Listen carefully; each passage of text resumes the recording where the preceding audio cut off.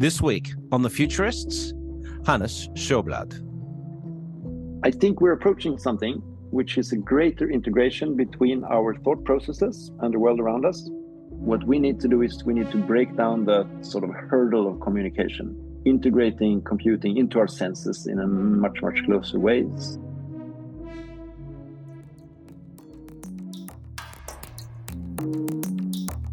Welcome back to The Futurists. I'm your host, Brett King. Today, we are going all the way to Stockholm, and we're going to talk about biohacking and how AI affects longevity and, lots of interesting things with our guest, who is Hannes Sjoblad.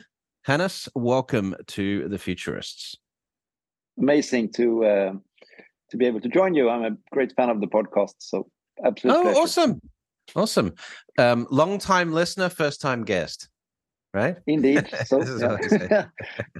So we met recently in Dubai. We had this amazing futurist dinner that Ken Rutowski put on. Publius Holman was there, also David Shingy, and yourself and myself. We were hanging out and talking, and I thought this is a great opportunity to get you on the show and talk about some of the work that you're doing. Of course, you've worked with Singularity University. You're on the faculty for SU Nordics region, but you're involved in a lot of really interesting stuff. You market yourself as a biohacker, or you position yourself as a biohacker. So for people who aren't familiar, how would you describe what a biohacker is? Right. So in the broadest sense, a biohacker is someone, let's take the word hacker, right? So a hacker, people will have this image of it's a person who breaks into computer systems to steal data or something similar. But essentially, the meaning of hacking is just to experiment with something.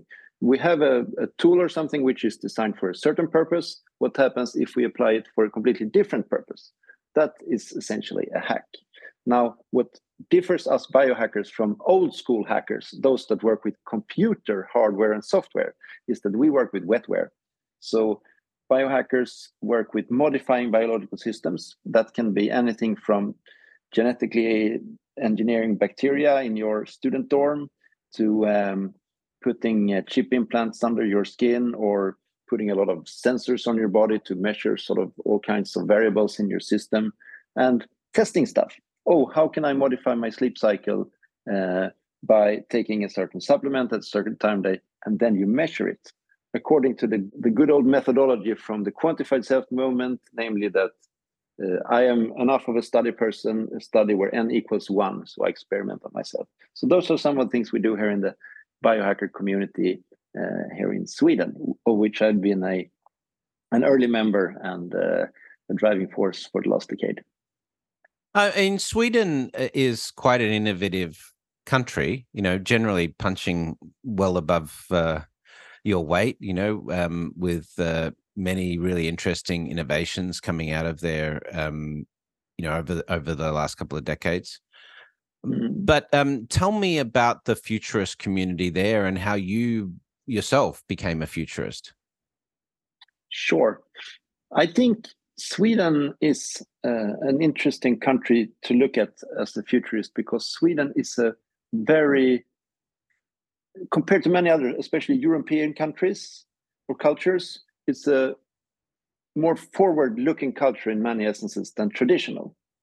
If you take Italy or France, these countries that have a lot of monuments, very deep and rich history that they're very proud of, and they come back to rituals and deep traditions in how the country is run and how people think of themselves.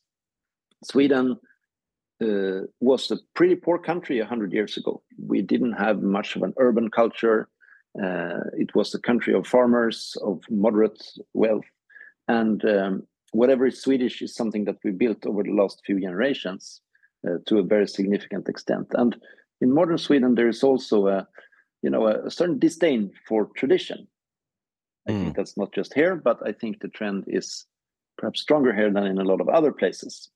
And that means that Swedes may come across as, interested in new trends, quick to pick up new things, not that interested in tradition, culture, and these things. Now, of course, I simplify and generalize, but I think there's something in the mentality over here that makes Sweden a more forward-looking society than many other, at least here in Europe. Now, yes, if we look at Asia or the US, with younger nations that are more forward-looking, I think you will see the same. But for European context, that would be my observation. Yeah, that's an interesting observation. I know you were the chief disruption officer at Epicenter, which is it's a innovation community, right? I guess incubator plus workshops and so forth. Exactly. So tell me about the community, that you're involved in terms of how you guys exchange ideas on that. How is what's it like being in Stockholm in the field you're in? Do you feel you've got plenty of support? Because it's a fairly small country comparative to, say, the US, right? Absolutely, yeah. It's not even comparable at scale. Sweden has 10 million inhabitants, whereof roughly 2 million in the Stockholm area. And yes, so it's a small, close-knit community where pretty much most people know each other, or everyone is one introduction away. But I think the Stockholm tech scene is a very interesting place to be. There's quite a lot of capital. There's a lot of hardworking, innovative people. So I find great inspiration in the tech ecosystem where I spend most of my time. So Epicenter, yes, is an innovation hub which has houses in Stockholm, Oslo, and Helsinki across the Nordics, all on 60 degrees north, Oslo, Stockholm, and Helsinki. And we run a lot of activities and events. You can roughly compare it to a WeWork, but which is focused specifically on building digital innovation and scaling innovative businesses. So and it's been quite successful. A lot of the cool sort of tech companies that have started and grown in Sweden have at one time or later been part of the Epicenter community. So, but what I do enjoy, Brett, is of course, as a biohacker, is that in any ecosystem, there are the big trees, right? The big tech giants where, people can make a lot of money. And then you have the small growing saplings, which are the new startups and the up and rising. But what I'm interested in is what is in the undergrowth, what is under the leaves. Sometimes you kick away some leaves, there's some creepy crawly things, but there's also where some really interesting things happen. And that's also why I enjoy hanging out at maker spaces and more sort of subculture events among the effective altruists and the transhumanists and the futurists and the biohackers and all these, which are also part of the tech ecosystem, but which are not formalized in the same way. So that's where a lot of interesting things come up. Yeah. Now, I did note that you also were a co-founder of an interesting company, Biohacking. I don't know how to pronounce that correctly. Well, it's Biohacking means bio-curious. Essentially, we borrowed the awesome name of the Californian biohackers community, and translated it to good old Swedish. And so you guys used to hold parties to do RFID chip implants and stuff, right? Yeah, that was one of the many activities we did, but one which happened to catch the attention of a lot of people with cameras. I mean, it just was something about getting a chip implant and posting it on social media that just worked really well. So, but we did a lot of other things. I mean, focusing on health, understanding digital biology in terms of messing with bacteria, for example. We did a lot of workshops. We did another great workshop where we did smart tattoos on ourselves by putting conductive ink on our bodies, so making blinking lights, turning ourselves into Christmas trees. So, for me, the experimental part is a core component of my whole interest in futurism. So, yes, I love to read books about the classic sci-fi, what are the latest futurist writers like yourself and many great others are writing. But I'm also very much a practitioner, Brett, and so that's why I enjoy fiddling with devices, swallowing the odd pill, seeing where that takes me. Right. So I mean, you've probably been watching Brian Johnson, this billionaire guy, obviously, I wouldn't know I don't know if you'd call him a biohacker, although, he's obviously, totally. Yeah. No, I'm happy to welcome him in the biohacker camp.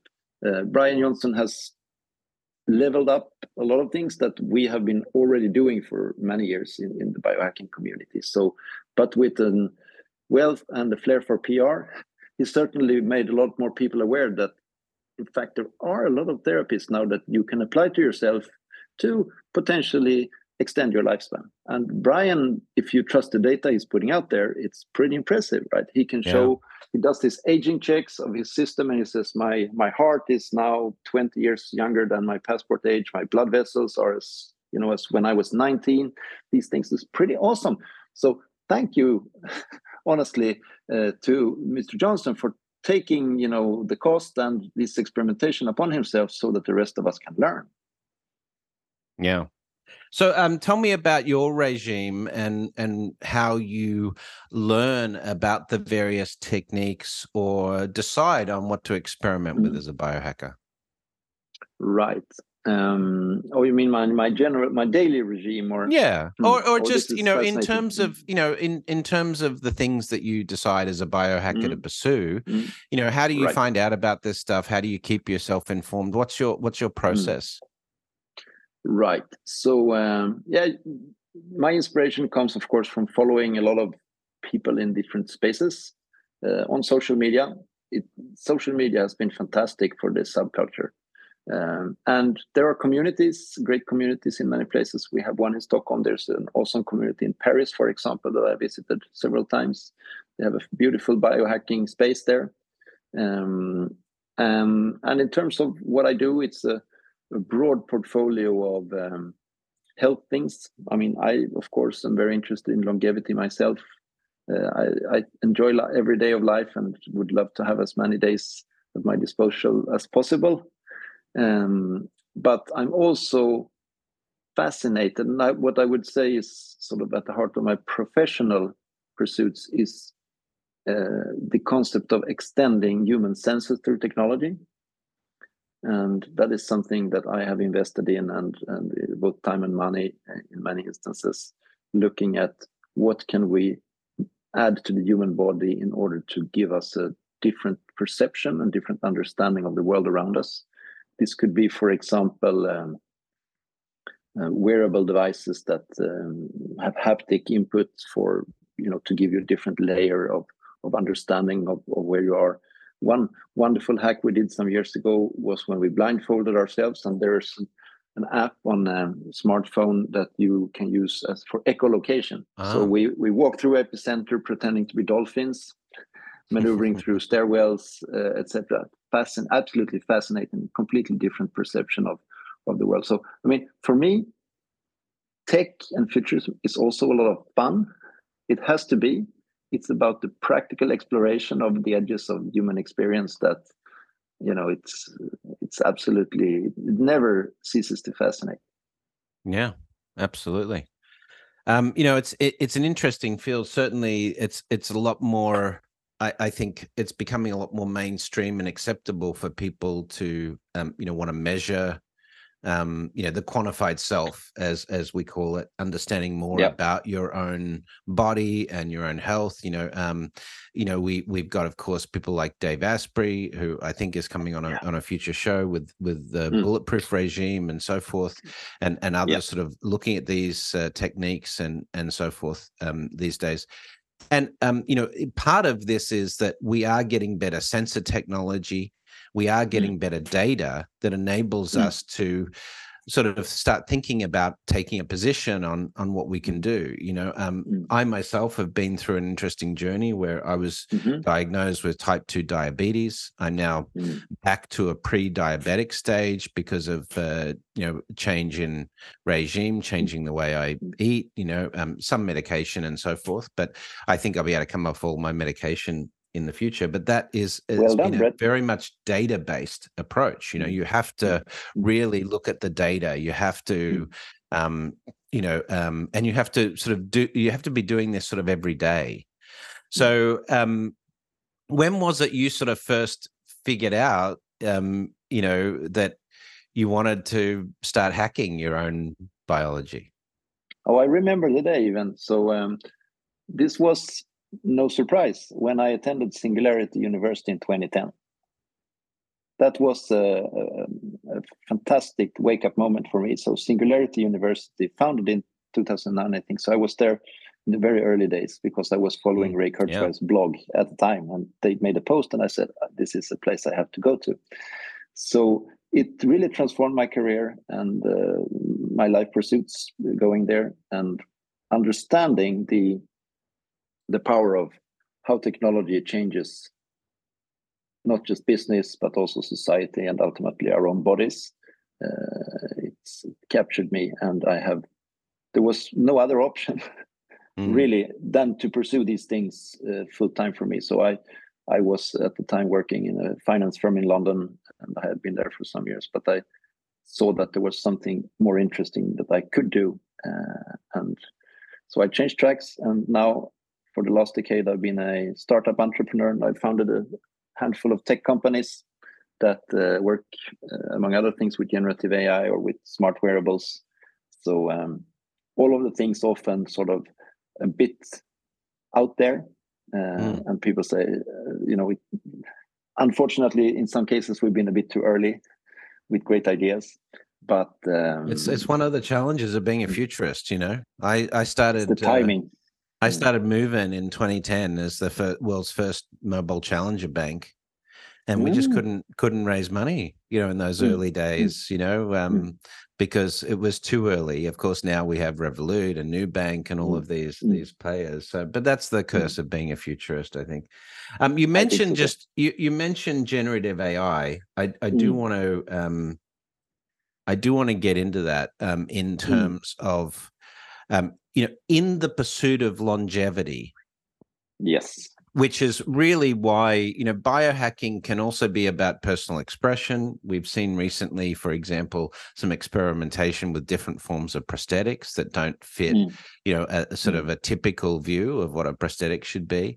And, others doing some experimentation, as you say, for creating different sensors and things. But the primary driver for biohacking seems to be longevity and sort of pursuing that. But where do you think artificial intelligence is giving us new tools in the pursuit of longevity? Well, it's a convergence of a couple of different tech phenomena that are familiar to the listeners, obviously. So it's the growth in sensors that are now so cheap. I like to say that sensors are like sand. We can pretty much pour them on anything, including ourselves. The growth in the number of cheap quality sensors gives us much greater data sets about ourselves. And that in turn allows us to feed the machine learning systems. The greater amount of data gives us greater insights, better patterns. And this is where I think AI will do its main purpose. A personalized personal coach, nutritionist that reads my data and gives me my recommendations about, Hannes, you need to adjust your diet in this direction. I mean, prediabetes is an excellent example. A urine sample will tell you there's some trouble down the road unless you take action now. And it's actually perfect illustration. And then with the help of a smart assistant helping you what to shop, what to eat, how to exercise, when to exercise, using wearables and these tools, we can build very sophisticated platforms already today. And I think that in a few years, these things will be absolutely ubiquitous. We'll all have smart assistants in our phones that are personalized, that access our data and give us life recommendations. And I would want there to be, Brett, a setting where you can make your personal coach friendly or a bit more, stern. So, yeah. And then I say, so it's my New Year's promise. Okay, I reached like my targets just by 60 or 70%. Then I have to up the coach a notch. And we change the tone of the conversation between me and my virtual assistant. Or, if I'm in good shape, at least for me who live in Sweden at the very Nordic latitude, I've noticed a very interesting pattern, which is a yearly cycle. And I typically bottom out in terms of the worst stress and worst health situation in December. And then in August, after, sunshine and rest, my blood sample data is much stronger. So. Yeah, absolutely. Yeah, it's interesting to sort of think about the fact that, we are building these tools that, will be able to give us this coaching. I like the fact that you sort of talk about the fact you could dial it up a bit, have it a bit more aggressive. We actually worked on something very similar for financial health, back in the early days, whether it's physical health or future health. But listen, at this stage, before we go to the break, we have this feature. I'm sure you've heard it on the previous episode, which just helps people get to know you a bit better. It's called our lightning round, and just a few quick questions. Just keep your answers short and pithy, so we can get to know you a bit better. All right? Shoot. Here we go. This is the lightning round. What was the first science fiction you remember being exposed to on TV or via literature? Most likely Terminator series. The T-1000. Yes. Yeah, in the 1980s. Yeah. Yeah, absolutely. What technology do you think has most changed humanity?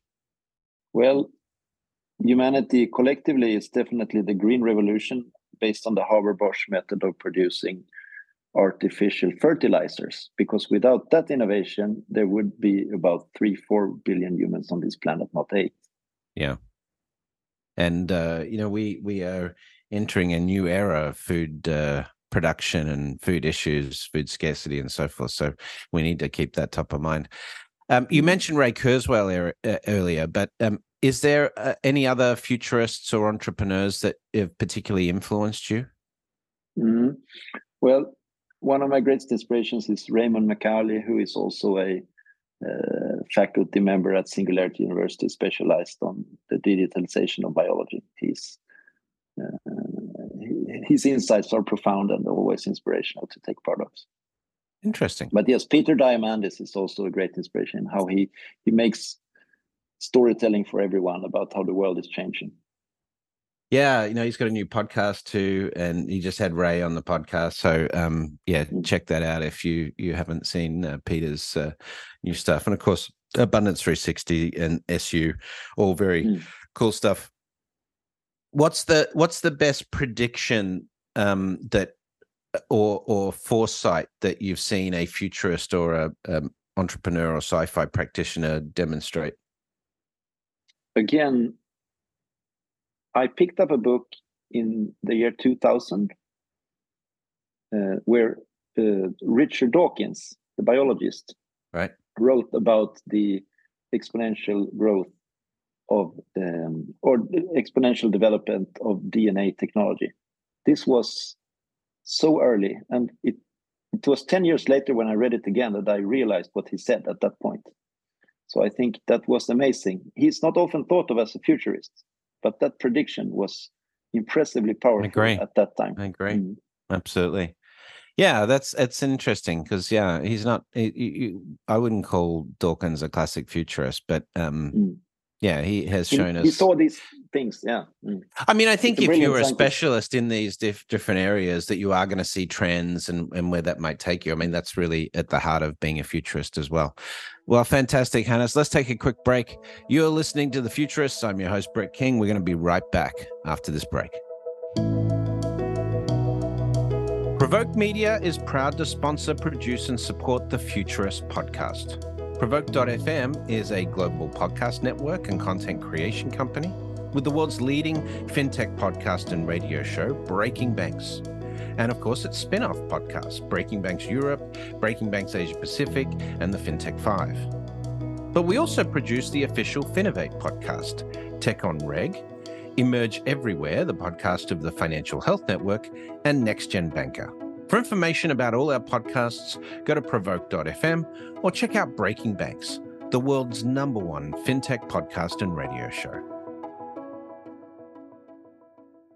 Welcome back to The Futurists. I'm your host, Brett King. We are continuing our interview with Hannes Sjoblad. Hannes, in the biohacking community, one of the things that keeps coming up in sort of the conversation is the cyborgification element, the transhumanist approach, merging man and machine. And we've done this for many years. People wear pacemakers. We now have robotic prosthetics.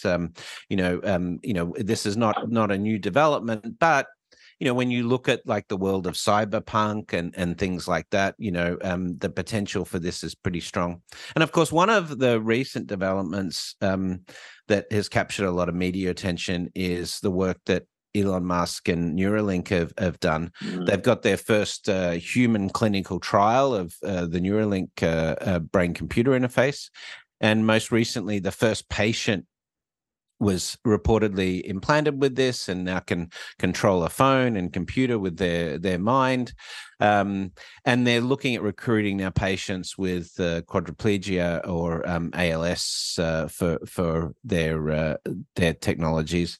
But where do you sit on, not specifically, I guess, in a Neuralink? If you want to comment on that, please do. But in respect to biohacking, where we're talking about sort of these implants, we're talking about potentially, having a prosthetic, or connecting our brains to AI and so forth in the future. Do you think that is a likely outcome, or do you think that the biological route is sort of going to be more popular, sort of enhancing our biology and working just first on sort of that immortality or at least longevity element? Wow, there's so many good questions in here, Brett. But let me try to split that up a little bit. So, one of my big passions and something I've spoken a lot about in a lot of settings is, of course, human augmentation technologies. I like to divide them into three categories. So we have the pharmacological enhancement category of technologies. We have the cybernetic, electronic-based ones, and then we have the genetic, bio-based ones. So three broad categories. And pharma, I guess I don't have to explain, but the whole space of cybernetic augmentation is absolutely fascinating. It's very, very wide. As you can say, yes, there are people who they need a new leg after a car accident, or now we have some terrible wars with a lot of landmines, people losing limbs. So there is a demand for the basic setup. We've seen some fascinating developments in that space. Now we have osseointegration. You can actually grow these devices, not like something you stick on a stump like an old shoe, but something you truly integrate with both nerve and bone system of the body. So there's some fascinating developments there. The question, of course, is that, yes, to replace a lost limb is sensible to most people, but what about the enhancements? Would you like an extra limb? Would you like an extra eye? Would you like a tail? Why not? Right. It's my comment when that comes up. Yeah. I guess like will humans that have no disabilities decide in the future to get an amputation so they can get augmentations, right? Indeed. And we have some interest. I mean, pop culture, with all the cyberpunk movies and computer games and whatnot, means that there are generations that have grown up with this imagery and the awareness of these technologies and the pros and cons and whatnot. So principally, I think the demand is there. A lot of people would be interested in eyes with a different level of eyesight or different functions in the body. So then it's up to us entrepreneurs and innovators to actually build these solutions and take them to market. And this is why I, for a number of years, was very fascinated with chip implants, something which I currently am not active in that space anymore, but which is a chip implant is like the tiniest prosthetic you can get yourself. Right. It's principally safe. We know we put it in billions of animals, but it can give the body a few new functions. And that was the whole idea behind the drive we did. We wanted to give humankind a new organ, which was the first digital organ in our bodies, something that would sit under your skin and transmit smart digital information to your phone about the state of the meat bag and what happens under the skin. And that, I think, is still a very valid value proposition. And in terms of risk and harm, chip implants are pretty much harmless, and they add some interesting value. So I do have a few implants myself. For example, I have one here below my collarbone that reads my body temperature if I swipe it with my phone. So I think that's pretty neat. Now I'm a man biologically. Had I been a woman, it would have been more useful. I could have used that implant to track my monthly cycle. And so that was one of the cases we developed, was that you could use these implants as a reproductive health technology, especially for people who may not afford an Apple Watch or some more expensive rig. You would just have this tiny implant that costs a few dollars under your skin, and you'd be able to have a very good reading of your body temperature changes over time. So I think there is great potential. Yes, I may be biased in this particular field, I'm happy to admit, but I can't wait for more, mainstream prosthetics to be available to people. So let's talk about the future, and take us out 20 or 30 years. What do you think will be possible as a biohacker in that time frame? And do you see the species diverging into enhanced or augmented humans? What do you see as the potential over the next 20 to 30 years for this field?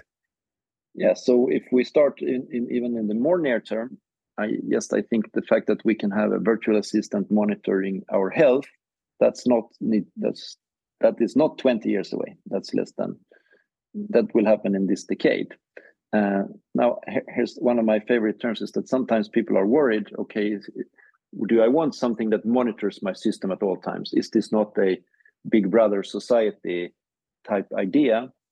But my favorite counter argument to this is, no, I prefer to call it the Big Sister society, thinking of the Big Sister as not the bully, exploitative Big Brother that oppresses people, but the Big Sister that cares about you, that nurses, like we call a nurse or a non-sister, someone who cares about you and wants your best, right? And who helps you get there. So that kind of a monitoring system. Then I sometimes get to hear, okay, Hannes, I can tell that you haven't had any sisters when you grow up. If you won't have a big... That's a correct funny observation, but I still like the idea. But looking a few years further ahead, Brett, what I envision is that we are approaching a much more, and the Neuralink, even though it's very, very early type product, it's still an interesting concept. Now, it should also be mentioned in terms of Neuralink that this research with brain implants, it's been going on at a lot of universities around the world for the last 30, 40 years. So essentially, there's nothing really new. It's just the PR that is new around Neuralink and the branding, I guess. But I think we're approaching something which is a greater integration between our thought processes and the world around us, which is right now still has to be conveyed through these ape hands that we do. I mean, we have to type on keyboards in order to convey our thoughts from our brain to the connected web around us. And what we need to do is we need to break down the sort of hurdle of communication, integrating computing into our senses in a much, much closer way. Yes, using, for example, the optic nerve, which is probably the best conveyor of information into the human brain, but also being able for us to send information at a much, much greater bandwidth out from our thought processes. So where I think we're going is that we're slowly building this global hive mind where we integrate all the humans. So if you look at the data right now, we are about 2/3 of humankind are regular internet users. There's still a couple of billion people that may use the internet occasionally or still don't have access at all. But that is something which we will catch up with in the coming decades. And the old rule, if you recall, of 6 degrees of separation, that the average distance from two people on this planet was 6 introductions. That number has gone down to about 3. Right. Thanks to smartphones and social media, I expect that number to go down to 1 in the coming 20 years. So essentially, if everyone has a smartphone in their pockets, yeah, well, they're still one step behind. You still need to add someone on LinkedIn in order to send them a message. But the interesting here is, as Peter Thiel says, the hard step is from 0 to 1, and from my perspective, in terms of the integration of all of us into the hive mind, is the step from 1 to 0, which is when there's not one step of introduction between each human, but when it's actually 0. So there's like, yes, you can access other people's thought streams in real time. Now, that's a bit into the future, but for me, the trend, that is where we're going. Now, of course, it will be voluntary. Not everyone will want to broadcast their thoughts online. But what social media also tells us is quite a few people are willing to share surprisingly personal things. Right, we're sharing what we're eating, when we're exercising. Yeah, so yeah, we're an exhibitionistic species. Yeah. And how do you think, because longevity is a big area of concern for you, and obviously more of a daily pursuit, but how do you think living longer is going to change society? Have you thought about that as a biohacker, how longevity might change the way we prioritize and the way we learn and the way we live, our pursuits? Yeah, this is something we discuss all the time. And on a personal level, I think I see a lot of benefits in terms of less stress, career stress, family stress, a soft understanding that there is time, right? There is time to do the things on your bucket list. You don't need to do all these things before the age of 30 or 40 or 50. There is actually more time than you expect for most of us. And for me, on a personal level, I think that is a very sound thing to incorporate into your thought process and your life planning. Then we have the societal aspects of it. Yes, I mean, those are also well known to the listeners here in terms of what will the pension system look like, what will the healthcare system look like. Now, what we were active as activists in the longevity space, and I'm one of the founders of the Swedish Longevity Cluster, which is a very active community. We have weekly meetups, activities. We have a pitch night next week where we bring in a bunch of startups and scale-ups who are all working with longevity solutions and match them with investors. Is, of course, that people will live longer, but in that equation, we also expect that they will not necessarily be like today's 80-year-olds, high consumers of healthcare services. So we expect to be healthy and not in a need of massive healthcare interventions. I think that's an important thing, because people, they think about living longer and they think about you getting older and older still, but we're talking about fundamentally slowing the aging process and giving you better, what do they call it? Health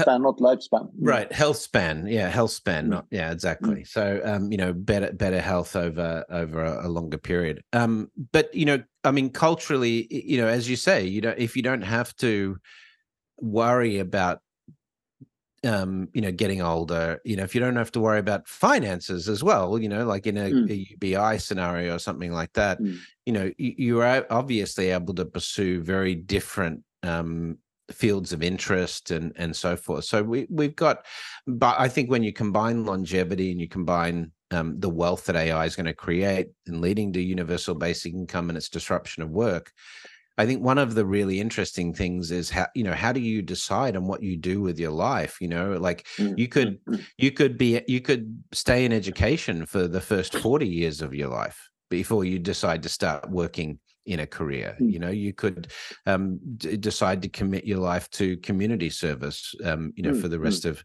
rest of your life and things. So I think I see UBI as, or the sort of the collapse of the work to live system that we have today, which is, I think, inevitable with AI creating sort of a really different way of thinking about living. Maybe that's more authentic human experiences, because if you think about humanity in the distant past, I mean, we just lived, we went and got enough food for the day. Sometimes it'd be food for a couple of weeks, and we just lived our life, and it was storytelling and moving from one place to another and the migratory activities and things. But living in cities and working 9 to 5 is not the natural state of humans historically, I'm So always careful when I use the word normal, right? yes, okay, And natural, those are sensitive. right, I mean, right. I think it's sometimes we think that going back to farming before we had fertilizers and pesticides is natural. My perspective as a technologist is that technology is natural. Right? Mm, Smartphone is something of nature. right. Synthetic materials, yes, some things may be harmful to biological systems, but still, what is a bird nest? Is it nature or technology? So that is, I think, often a question that people struggle to answer because it's both. And I wanted to comment on your thought about, or side comment about education as well. I think education is something that we'll all be doing in and out throughout our lifetimes to a much greater extent, rather than this is something we do in just first few years. I want universities to be like memberships. So you should be a member of the Royal Institute of Technology for life. And you go back there every few years. You go to an alumni event, you take a week, you take some online class, and it's like a subscription with someone you know and trust. And I think that for me is the model about adult education, is that you should always be able to go back and replenish your insights at your alma mater or a source that you like. Yeah, no, that makes sense. You know, that sort of lifelong learning approach, I think, is if it's available to you, you know, why wouldn't you pursue it? So, all right, let's talk, you know, 2040, 2050, assuming that your longevity treatments work and you're still around then. You know, Taylor I Swift, certainly hope so. Taylor Swift is going to be in her 60s in 2050, right? So just putting it in context. Yeah. But so you're Maybe going to Biden will still be president. right, absolutely. Or Putin. Yeah, Putin. Yes. You know, tell me about how you think society may have changed around the view of our health and you know whether that, you know, because right now that it's not a universal right. So when you talk about longevity and you talk about these sorts of things, is that just going to be a basic function of society? Do you still see it as being sort of commercially driven like we have in the US, and only the rich are getting the longevity treatments? What do you think? I think that the biggest change that longevity will bring about is to reduce the short-termism of current society. The sort of the quarter capitalism or the short-sightedness of exploitation that we often see, which is one of the backsides of the market system, right? So go there, quick profits, get your bonus, cash out, move on, right?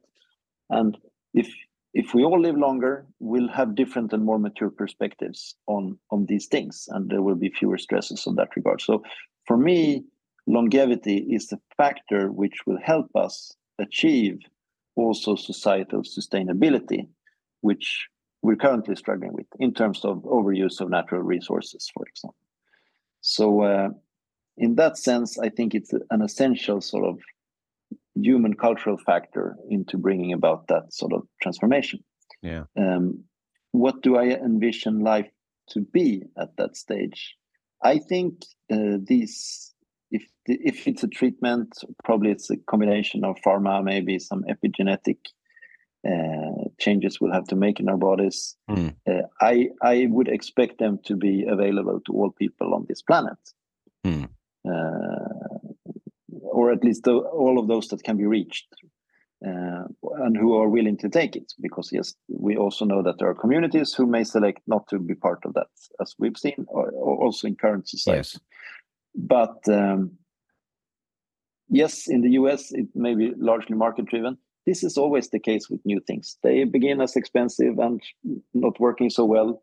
The Brian Johnsons, they spend the upfront investment. Like a couple of $1 million a year, right? $2.5 million a year or something. Yeah, exactly. That's not for everyone. But these insights are now shareable. The scientists are documenting the therapies and will, I think, definitely by 2050, these will be universally available, and they should be. That's part of our responsibility to make life better for all living and thinking beings on this planet and other planets, which we will hopefully also be squatting on. Now we're talking. We didn't even talk about bioaugmentation, so that we can live in the rest of the solar system or travel into space. Which we'll have to leave that for the next time. But I'll give you a one-liner on this, sure. and it's simply that I'm not a very big friend of terraforming. I think it's the wrong way around. We'd rather change ourselves so that we can live on these places as they are, rather than trying to change entire planetary systems to look like Earth.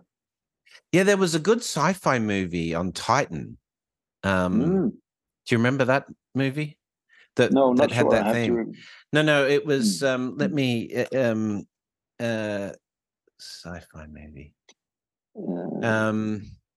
Because terraforming Mars would take 1 million years or a few 100,000 years. Changing humans or biological beings can take 100 years. Exactly. So it's called The Titan. And it stars Sam Worthington, who of course is known for his role in Avatar, where he is biologically modified so that he and his astronaut partner can go to Titan, but in doing so becomes a Titan instead of a human, because he's there's such a divergence. So check that out if you're interested in the concept that Hannes is talking about. Hannes, it's been great to have you on the show today. Tell me, how can people keep in touch with you? How can they follow you? In terms of the community you're involved in, and just keeping up with your work. Well, I mean, quite easy to find on Facebook, LinkedIn, and other social platforms. So sometimes under the moniker Nordic Futurism, which is a more of an aesthetic angle on futurism that we like to take and incorporate certain Nordic style elements, but also societal, for a separate conversation. And you also use the moniker Hannes Sapiens. True, because as a label of the state I'm currently in. So right now I'm still a Homo sapiens. At one day, I hope to be able to change that label and add another better one. Homo Deus, or or Homo se evolutis, the self-evolving human. That's I think the state we should be working on. Fantastic. Well, Hannes Sjoblad, thanks for joining us on The Futurist today, and we wish you all the best. As you know how we finish off the show. For our listeners, please, if you like the show, tweet it out. Let us know in the comments. What you thought, what you'd like to hear from next, who you'd like to hear from next. Give us a shout out on social media. Give us a 5-star rating. All of that sort of stuff helps. But in the meantime, we'll be back next week with more from the Futurists. Until then, we'll see you in the future. Well, that's it for the Futurists this week. If you like the show, we sure hope you did. Please subscribe and share it with the people in your community. And don't forget to leave us a 5-star review. That really helps other people find the show. And you can ping us anytime on Instagram and Twitter at Futurist Podcast for the folks that you'd like to see on the show or the questions that you'd like us to ask. Thanks for joining. And as always, we'll see you in the future.